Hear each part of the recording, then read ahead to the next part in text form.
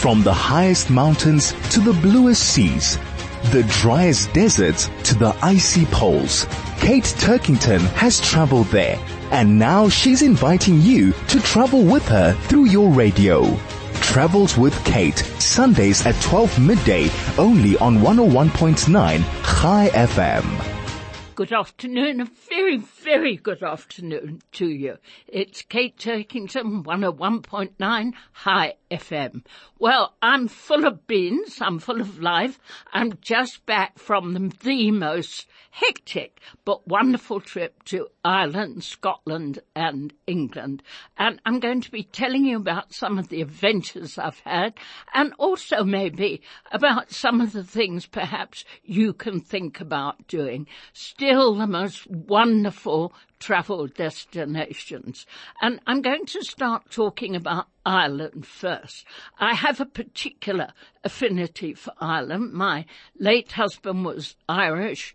One of my daughters, Tara, was born in Ireland, although she left and arrived in South Africa at the age of 11 months and is a devoted and passionate South African to this day. And I also lived in Ireland for 7 years. And Ireland, perhaps, I don't know, there are so many countries who welcome visitors, but the Irish, perhaps of all people, are the most welcoming people on earth. They are genuinely delighted to see you. Before I tell you about some of the things I did and the places I went to, though, I wanted to tell you about St. Patrick, because why are Ireland and St. Patrick and the Shamrock so closely related? Why do we have a St. Patrick's Day when people go mad? I mean, in New York, everybody claims to be Irish. They dye the beer green. They paint the buses green. Everybody, it seems, likes to have a little bit of Irish somewhere in their lineage. Well, St. Patrick, I just want to tell you a bit of a backstory about St. Patrick before I tell you about Ireland. Rome, I'm going to give you a wee bit of a history lesson. Rome fell about 400 years AD after Christ died, and then, of course, fell to the Visigoths, and then, of course, the whole Roman Empire began to crumble, and the Roman army withdrew from Britain because they were desperately needed elsewhere to keep the defences going. So what happened? This gave opportunities for the Celts of Ireland to make raids on Britain's shores, and they used to arrive in war parties in their skin-covered coracles. They're the little boats made of animal skin, which are amazingly waterproof. I've actually, sailed, tottered about in one. And they used to snatch thousands of young prisoners for the slave markets of Ireland. You know, the slave markets weren't only from Africa and the Caribbean and other places. There was a very healthy slave market in Ireland. And one of the young people they snatched was the 15-year-old son of a very wealthy Britain, a Romanized Britain. And that was Patrick. And he became a slave, and he tended sheep. He was a captive for 6 years. He was very lonely. We know all this from his writings he left behind. He finally became a passionate advocate against the slave trade, and then he had a vision, and the vision told him, go back to Ireland and take Christianity to the Irish people. And, of course, not only did he drive out the snakes, it's true, there are no snakes in Ireland, but he took Christianity to Ireland. So that's why St. Patrick and Ireland are closely associated. From the highest mountains to the bluest seas, the driest deserts to the icy poles, Kate Turkington has traveled there, and now she's inviting you to travel with her through your radio. Travels with Kate, Sundays at 12 midday, only on 101.9 High FM. 101.9 High FM, Kate Turkington. I was telling you there about St. Patrick and Ireland and why St. Patrick. And in fact, he's actually buried in a town in Northern Ireland called Downpatrick. There's a beautiful cathedral there, and his grave, it's just like a slab of stone in the cemetery there. And it was a cold day, it was a sunny day. I think the temperature was about 12 degrees. But I want you to imagine spring in Ireland at the moment, the green fields, the little white fluffy lambs bouncing about the fields, and daffodils, fields and fields of daffodils and primroses, and the hedges of broom and gorse. Everywhere was ablaze with colour, bluebells, and just this one slab of granite in the middle of the churchyard where St. Patrick is buried. And then I went to the very first church he ever built, which is called St. Patrick's Church, Saul. Now, Saul, S-A-U-L, and he built the very first Christian church in Ireland in 432 A.D. Just think about that, all those hundreds and hundreds of years ago. Anyway, that's St. Patrick. Then we did a trip along the Antrim coast road. I mean, Chapman's Peak is beautiful. Think Antrim Coast Road times 10 of Chapman's Peak. It is regarded as one of the great tourist routes of the world, and it's one road trip you'll remember forever. I've done it many, many times when I lived there. It runs along the coast from just outside Belfast, the capital of Northern Ireland, for about 40 kilometres, and the road actually follows the coastline all along, and some parts of the road are built between 100-metre high cliffs and the sea. It is the most spectacular road. There's hardly any traffic on it, very narrow, and the waves crashing and the wind whistling and wildflowers everywhere.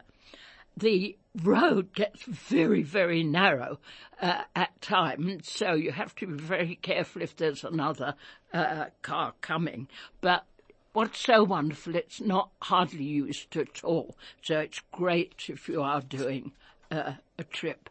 And where does it go to? Well, it goes to all sorts of places, but my two favourite places, Dunluce Castle. If you are or were a Game of Thrones fan, Dunluce Castle, I think it was Winterfell, I'm not quite sure. It was one of the great locations for Game of Thrones. And just imagine this centuries old castle. It perches on a cliff overlooking the Atlantic, been there for hundreds and hundreds of years. It was actually the House of Greyjoy. They filmed all that stuff there. And it dates from the 16th and 17th centuries. And it was the home at various times of the clans. The clans were always warring with one another. 4 clans think tribes. So the Zulus aren't fighting the whomsoever. The McQuillans in this case were fighting the MacDonalds. So whoever happened to be victorious at the time lived in the castle, and it is the most enchanting place. Just Google Dunluce Castle, or you can go to my website. I will be writing a blog, and I'm going to be putting lots and lots of pictures up so you can find all these photos for yourself, taken mostly by my daughter Tara, who's a fantastic photographer. Then from Dunluce Castle, the road winds along to, and I'm sure you've heard of it, the Giant's Causeway. What's the Giant's Causeway? Well, it's difficult to describe, but it's columns and columns of basalt. They're like great stone columns sticking up into the sky from the sea. They look human-made. They look as if they'd been made by human.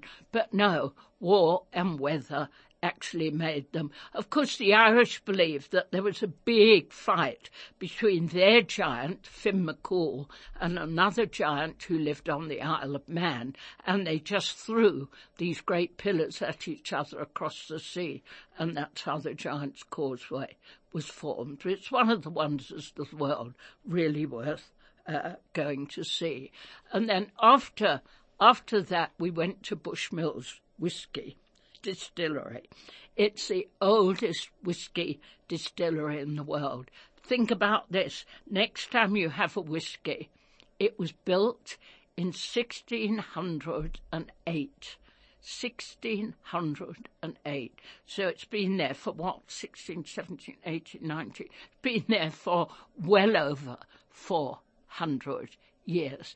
And this you may or may not know. If you're drinking Irish whiskey, you spell whiskey with an E. W-H-I-S-K-E-Y.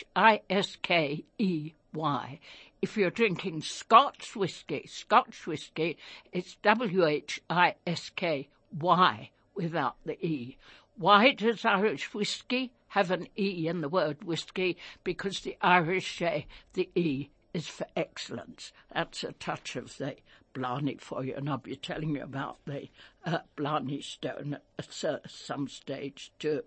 So, in Belfast also is one of the, how to describe it, it's one of the best tourist experiences I have been anywhere in the world. It's called the Titanic Experience Belfast, and it's this wonderful building. It's won so many architectural awards.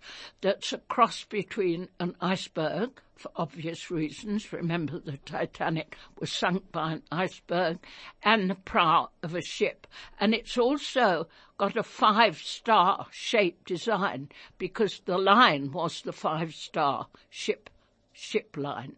And you go inside, and you are totally, maybe this isn't the unintentional pun, you are immersed in the experience. It's not like going in and looking at museum exhibits. You are totally immersed in the experience. So you're taken into the building of the Titanic, and you go on a ride through the bowels of the Titanic. I think the Titanic was 7 stories high. Think of that. Think how big. I mean, if I were to stand against the base of the ship, the Titanic, I would look pretty much like an ant. That's how big that ship was. And of course, it was built, it would never sink. And you follow the whole story of the Titanic. You go up all 7 floors of the experience, and each floor is a different experience. At one time, you'll be in a first-class cabin, and the steward will be offering you tea or cakes. Another time, you might be driving rivets yourself into the hull of that ship that was built in Belfast. And just think about this. Life, I think, is very random. When the Titanic was built, they launched her, and out she went into the river and then to sea, and they found a tiny defect with her. So she went back to the dock to get it fixed. Just think, maybe had she not gone back to the dock, she wouldn't have met that iceberg in the middle of the Atlantic, and all those 1,000 and more people perished, perchance. And finally, in the Titanic experience, you stand on the deck, and it's cold, and you can feel that iceberg coming. Absolutely wonderful. If and when you go to Belfast, Titanic experience, put it absolutely top of your list. And I'm even going to re-watch the movie of the Titanic, and how well they they got it, apart from the romance and whatever, just to see how amazing that ship. They said it could never sink, the biggest ship in the world, and in 1912 it hit an iceberg and sank, and over 1,000 people died. From the highest mountains to the bluest seas, the driest deserts to the icy poles, Kate Turkington has traveled there, and now she's inviting you to travel with her through your radio. Travels with Kate, Sundays at 12 midday, only on 101.9 High FM. 101.9 High FM. I'm Kate Turkington, and I've got a great privilege now of talking to somebody who has made such a difference to South Africa and to many of our lives. You may not know how, what, why, when, but when we talk, you'll hear about some of the things he's been doing. And just to remind you, this year marks the 10th year of Nelson Mandela's passing and 10 years of the Nelson Mandela Foundation. And joining me now is Sello Hatang, Chief Officer of the Nelson Mandela Foundation. So I think let's start by just reminding us of what exactly the Nelson Mandela Foundation is and what it does. Well, thank you very much, Kate, and thanks. It's good to be speaking to you. The Nelson Mandela Foundation was established by Nelson Mandela in 1999. And when he established it, it was to do with stuff that he couldn't do while he was president, projects that were close to his heart, but he couldn't do more of those projects. For example, dealing with infrastructure, development of infrastructure. You'd remember those days when Madiba used to call CEOs of companies and ask them to go and build a crash here, go and build a clinic there, a school there. And it was almost like a person on a mission to do development work, particularly in rural areas. Then in 2007, between 2007 and 2009, we changed our mandate to be threefold. We then focused on Mandela Day, which is coming up on the 18th of July, Madiba's birthday, and this year marks the 105th birthday of Madiba. And I think with a challenge for all of us is to ensure that we mark Madiba's legacy on its 105th birthday, that we must do everything we can to ensure that his legacy lives on, but that it lives on through us. And that's the message for Mandela Day. The second part of the work is what we call memory work, where we have Madiba's archives. And I want to implore all your listeners to come and visit us at 107 Central Street, because there you will be able to see Madiba's papers, the letters he wrote while he was in prison, notes he made while he was in negotiations, and the struggles he went through in terms of ensuring that he built a country that he was dreaming of. The third part of our work is what we call dialogue work. And this is where we convene dialogues to break this wherever there's a log jam, and to bring about a group of people who can be able to we create a safe space, in other words, for people to be able to have dialogue. Part of that work was actually influenced by my predecessor Ahmad Dango, who, when he said we were going to be doing dialogue work, Madiba called him to his office and he said, I hope you understand what you mean by dialogue. When you have two people in the room and they enjoy each other, they want to be there, that's not a dialogue, it's a chat. Real dialogue is when you put together people in a room who don't want to be there. They don't greet each other, and they actually want you to then broker some kind of negotiation. And to remind the listeners, as part of our dialogue, the pinnacle of our dialogue is the Nelson Mandela Annual Lecture. You remember that we hosted people like President Obama, the UN Secretary General. Last year we hosted the Prime Minister of Barbados, Mia Moodley. So all these are dialogues that we then host But in the dialogues is also the work that we do on early childhood development. We help we ran a survey with government, with the Department of Basic Education and Social Development, where we did a survey on how many early childhood development centers are out there. And we also want to, wherever we can, with the donors who come forward, we ask them to help with infrastructure. We help with policy development around early childhood development.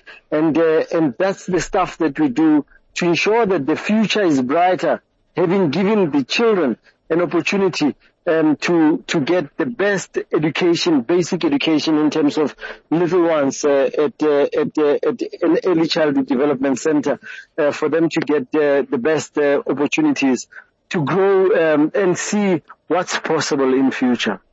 Okay, Sello, just coming back to Mandela Day, which is the 18th of July, it's the day to give back. How can all of us get involved? I mean, what can we do, just ordinary people? You know, this year the theme is it's in your hands. And being in your hands means that you determine what you would like to do to ensure that you progress our nation.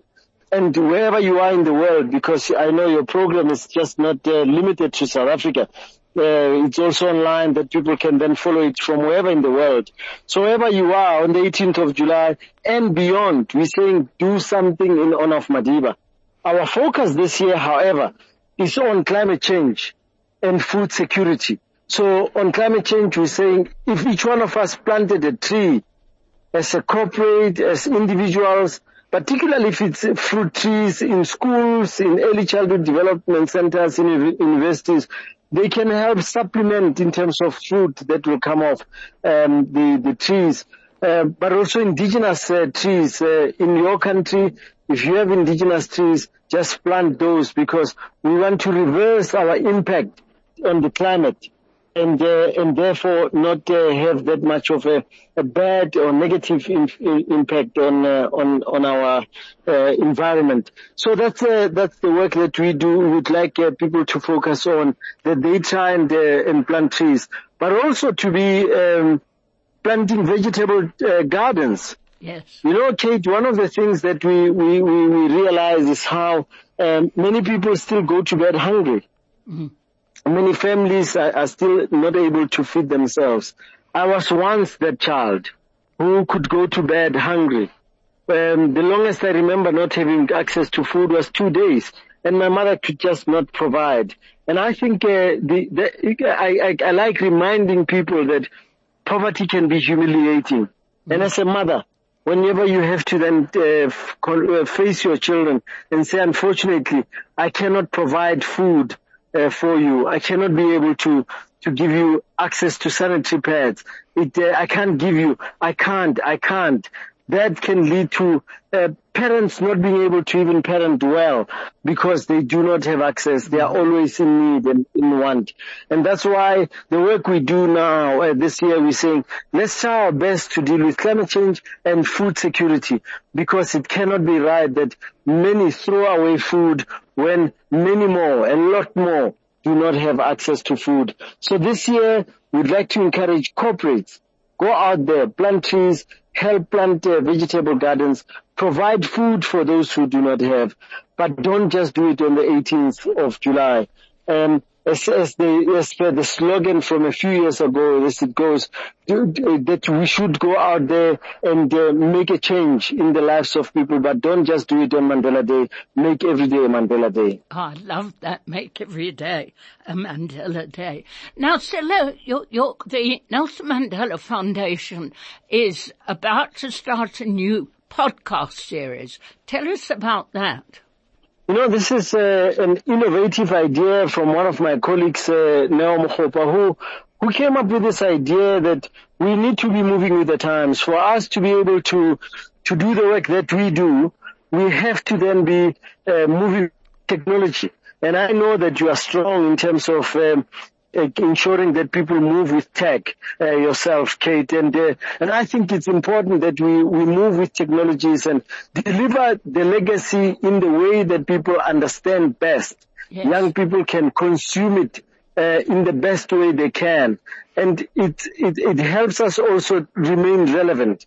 Because for as long as you have a legacy that's not delivered in a way that people can consume it easily, it leads us to an environment where we become irrelevant as an institution. Exactly. And that's what we're trying to do, to ensure that the podcast will be doing that work of, here is our legacy. It's accessible to young people.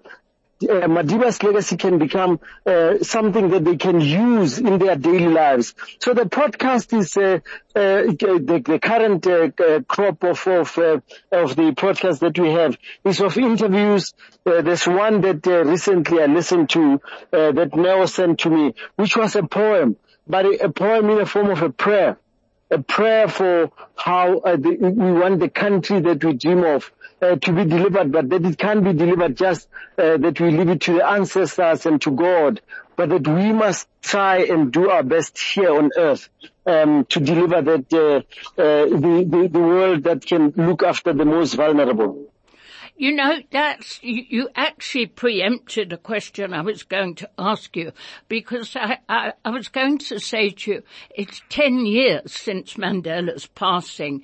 Is the legacy fading? Is he still relevant?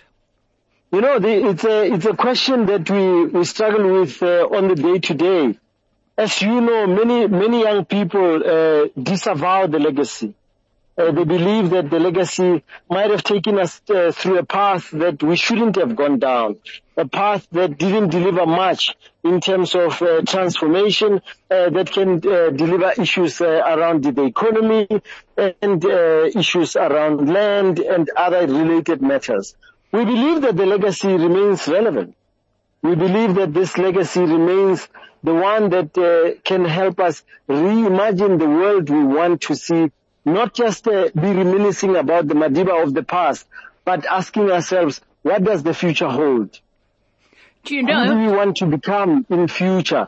And I think if we are to think like that, it means that even for young people who are beginning to disavow this legacy, we will then be going back to them to say, you don't have to disavow the legacy. Make it work for you. Because here's Madiba, who was struggling at the time that he did. And I can tell you, Kate, that I hosted a lot of young people here at the foundation. And I showed them Madiba's archives.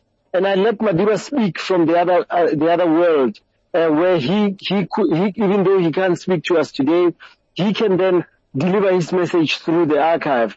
And it was through that I had young people then saying, no, we never understood the legacy to be like that. The kind of education that Madiba wanted to see. And these are things that we need to always try our best to imagine as possible, to imagine as something that we can live up to. And I think the relevance of the legacy is in our hands for it to become. And it's always coming to be what we want it to be. I've just come back from a trip to Ireland and Scotland and England, and I cannot tell you, Sello, how many times, sometimes it was graffiti, sometimes it was meant to be there, Mandela's face appears not only in Belfast and the walls there, in the most surprising places, and people still revere the name of Mandela. I don't know if we'll ever see his like again. One of the things that I've been arguing about for years now, is that, and in fact, I should make this point that for this year to mark the 10th anniversary, our research team then will be deploying these perspex boards where people can write and reflect on Madiba's legacy. They'll go to communities and then they will be brought to the foundation. And the theme, and I'm paraphrasing it because I don't remember it word for word. Listeners, I know Shy FM listeners might just go for me to say, no, he lied a little bit. That's not how the theme goes. The theme is something about Nelson Mandela is dead. How do you make his legacy live through you? Mm-hmm. And if we are to think like that, it means that each one of us can be little Mandelas. because in our conduct we can then at least try our best to make the legacy come true. And we have to make sure that people understand that this legacy is not static. It's a legacy that you need to make it what you want it to be. And until such time that you think like that, I don't see us being able to do the difficult work that needs to be done for people to be able to see the legacy living for them. And whenever I travel, it doesn't matter where I go. The moment I say I'm the CEO of the Nelson Mandela Foundation, the immigration officer stops on his tracks to ask about Madiba. Yes. And even before I was CEO of the Nelson Mandela Foundation, it was my experience always that people will then, the moment you say South Africa, it's synonymous with Nelson Mandela. Yes. And they would then be saying, oh, the country of Nelson Mandela. And I think we should then be owning that legacy to make it our own, to say this legacy belongs to us. When we fail that legacy of Nelson Mandela, we fail the legacy of the future, because then corruption, crime, xenophobia, women and child abuse, GBV of all kinds in terms of also how we can be homophobic. All these things then taint the legacy that we want to see. And that's what I worry about, that we need to then not just be praised from outside, that those outside believe in us, but we don't believe in ourselves enough. Exactly. And now, Sello, you've been 10 years, well, you've been working for 15 years with the Nelson Mandela Foundation. Can I ask you, what are your personal highlights? You know, I kind of thought that question was going to come, but I think there's a few that I can think of. Renovating Madiba's home, previous home where he stayed from 1992 to 1998. I don't know if you've been able to visit Sanctuary Mandela, Kate. No, I haven't. You're gonna have to go visit. It's Madiba's home that we've converted and turned it into, it had dilapidated, and we've now been able to raise funds and renovate it. It has a restaurant and it has a hotel. Which we want to see as a home that people can then visit, get to enjoy the food that Madiba used to enjoy, and also be able to interact with some of the people that worked for him, such as the chef who cooked for Madiba for over 20 years, works at the home. So that's something that I'd say you need to then come visit. But also your listeners must come visit this home, because it's where exactly is it, Sello? It's in Hatang.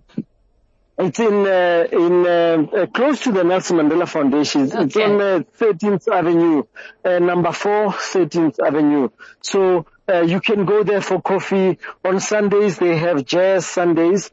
So you're welcome to take your family and friends. Oh, wow. I know you and your children and your grandchildren, how close you are to your grandchildren. Take them there so that they enjoy jazz on Sundays, 11 to 3. That's my pride and joy. That's something that I worked very hard with my colleagues to achieve in the last 10 years. The second one was one of the dreams that Ahmed Kathrada had, was for us to be able to host dialogues, rather the annual lecture in a public platform that's big, in a stadium. Yes. And as you remember, 2018, we were able to host the biggest lecture ever, where we had 15,000 people at the Wanderers Stadium, and many more who were following it online. I was there with Barack Obama. Yes. You were there physically, with Barack Obama, So that's something that I would say it's also part of that 10 years. But that 10 years also came with the biggest challenge that we had as a country and the world when COVID hit. And I remember that my colleagues and I, we went to the board and we asked the board that we intervene, because we knew already that there were people who were going to die of hunger. we then initiated a project called Each One Feed One, where we got people to contribute towards feeding others. And we received donations that ranged from someone who would give 20 rand to someone who would give 1 million. Sure. And that's what we then were able to do with the Kolisi Foundation and Imbumba Foundation. And I think that work that we were able to do in that regard was work that I think will go down as one of those impactful initiatives where the board said, go and find those that the cameras won't find. So we didn't just go to the urban centers, we went to the most rural of places. That in one community we were trying to send the GPS coordinates to some of our colleagues to join us, and the GPS said you are in the middle of nowhere. And those are places that we visited, and we were able to feed about 100,000 families during that period of 2020 alone. We continued with that in 2021. So during hard lockdown, I drove over 25,000 kilometers. I think it's true to claim that I saw most of the corners of our country that many would visit. Where roads are just impossible to traverse, and we went to those communities and were able to feed them. So that's the third highlight, I'd say. But there's many more that I think one looks back and one thinks we could have done more. No. But in the 10 years of my tenure at the foundation, I was able to at least lead a team of very determined, particularly young people. The team I led was very, very young. Appointed myself at a very young age of 37, and many doubted that I would be able to do the work because of how young I was. And one is happy to say that without blowing one's own trumpet, that one was able to at least try one's best to deliver the legacy to as many people as possible. I was talking there with Sello Hatang, and we will remind you when Mandela Day is coming up, July the 18th. And as Sello said, one of the brands of the foundation is make every day a Mandela Day. We can all still be so proud of Nelson Mandela and the heritage he left for us. From the highest mountains to the bluest seas, the driest deserts to the icy poles, Kate Turkington has traveled there, and now she's inviting you to travel with her through your radio. Travels with Kate, Sundays at 12 midday, only on 101.9 High FM. 101.9 High FM, Kate Turkington. And now, of course, it's time for books. And I sat down last night, and I do read very quickly, in about an hour and a half, maybe 2 hours, I read a book that will stay with me forever. In some ways, I almost wish I hadn't read it, but there you are. It's a story of the Holocaust. It's called The Survivor by Joseph Lukowicz. I'm not sure if I'm pronouncing that correctly. If I'm not, please somebody let me know. Lewkowicz, Lukowicz. It's called The Survivor. He survived 6 concentration camps. 6 concentration camps. And he became a Nazi hunter. And he was responsible for bringing down and bringing to trial one of the most notorious Nazis of the day. And if you remember the film Schindler's List, you'll remember the really evil, in the most powerful sense of the word, was played by Ralph Fiennes, that dreadful commandant of the camp who would shoot people for his pleasure, who did the most unspeakable things. And in fact, Joseph, after he survived, I suppose, he hunted down this man, Amon Goeth, Goeth. I hope I'm pronouncing it correctly, whose that very swift, random brutality was, I don't know if immortalized is the right word, by Ralph Fiennes in the movie Schindler's List. The preface to the book is by Rabbi Naftali Schiff. And he starts off by saying, a starved, enslaved, and beaten teenage boy surviving 6 major Nazi concentration camps is almost unheard of. I mean, this book, he says, is already unique for that alone, and it'll keep you asking, how an orphan, his whole family was killed by the Nazis, by the Germans, how an orphan alone survived by stealing potato peels, scraps. He was humiliated by his captors who murdered his entire family. How he maintained his humanity and his dignity. And how did he do it? He had this mantra, I must not become an animal like them. I must not become an animal like them. He's still alive today. He's in his 90s. And when the rabbi and the author, he did it with a very well-known author, Michael Calvin.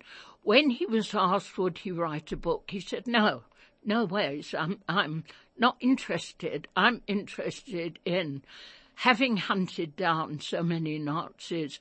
I'm now interested in going round, talking to people, talking with my grandchildren, talking about be kind, keep your humanity, whatever circumstances you're in.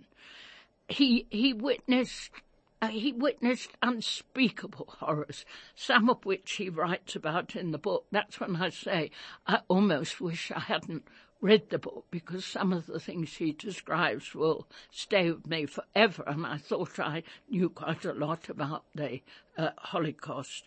So when he was finally liberated, the last concentration camp he was in was Ebensee.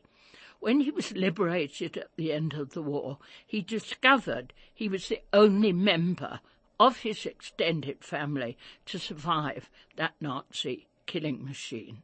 So what did he do? It's a longer story than I'm telling you. He actually joined US intelligence.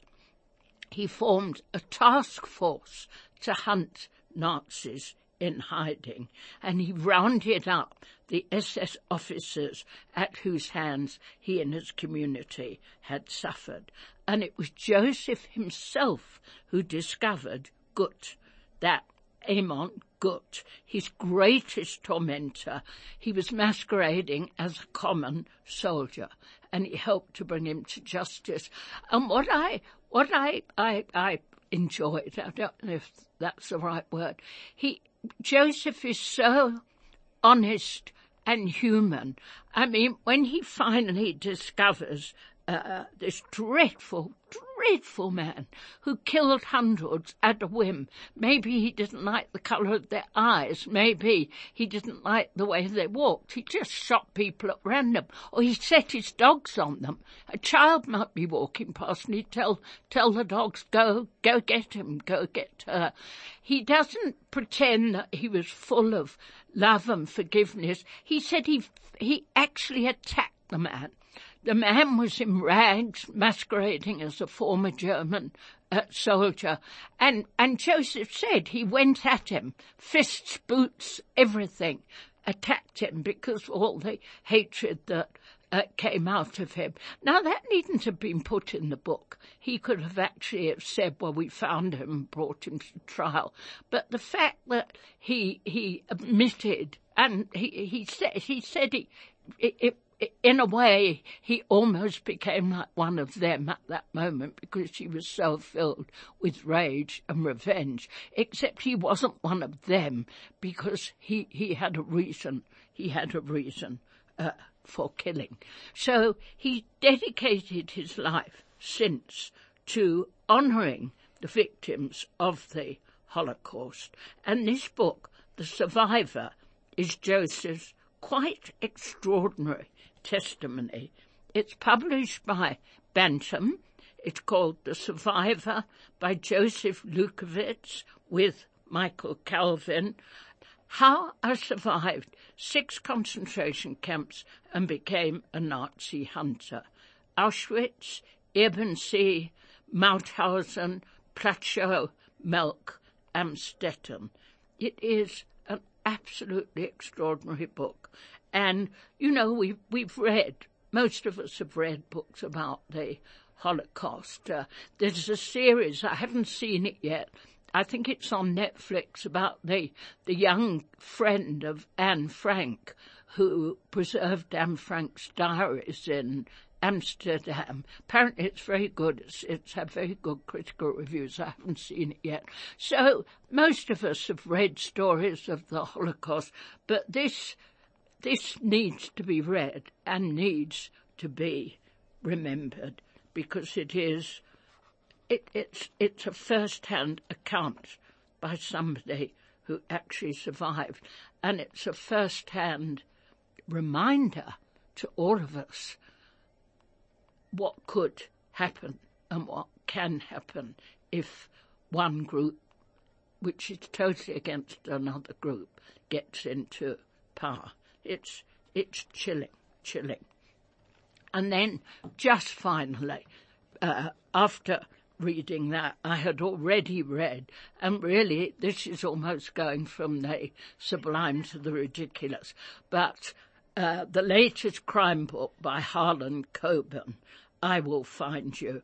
I'm sure you may have seen the hit Netflix drama Stay Close. Harlan Coben's been turning out thrillers for almost as many years as I've been alive, and that's saying a lot. He never, ever disappoints. It's called I Will Find You by Harlan Coben, published by Century. And it's a great plot with a great twist. Very quickly, a man is accused of beating his 3-year-old son to death. He's put into prison, and he finds out that, in fact, his son is alive and hasn't been murdered, and how he escapes from prison and how he finds the real perpetrator of the crime will keep you up long after load shedding, by the light of a candle or by the light of a lamp. He never lets you down, Harlan Coben. Harlan Coben, I Will Find You, published by Century. Okay, that's all for today. I'll be back next week. Look after yourselves, stay kind, travel safely. Don't only look after yourselves, please look after others too.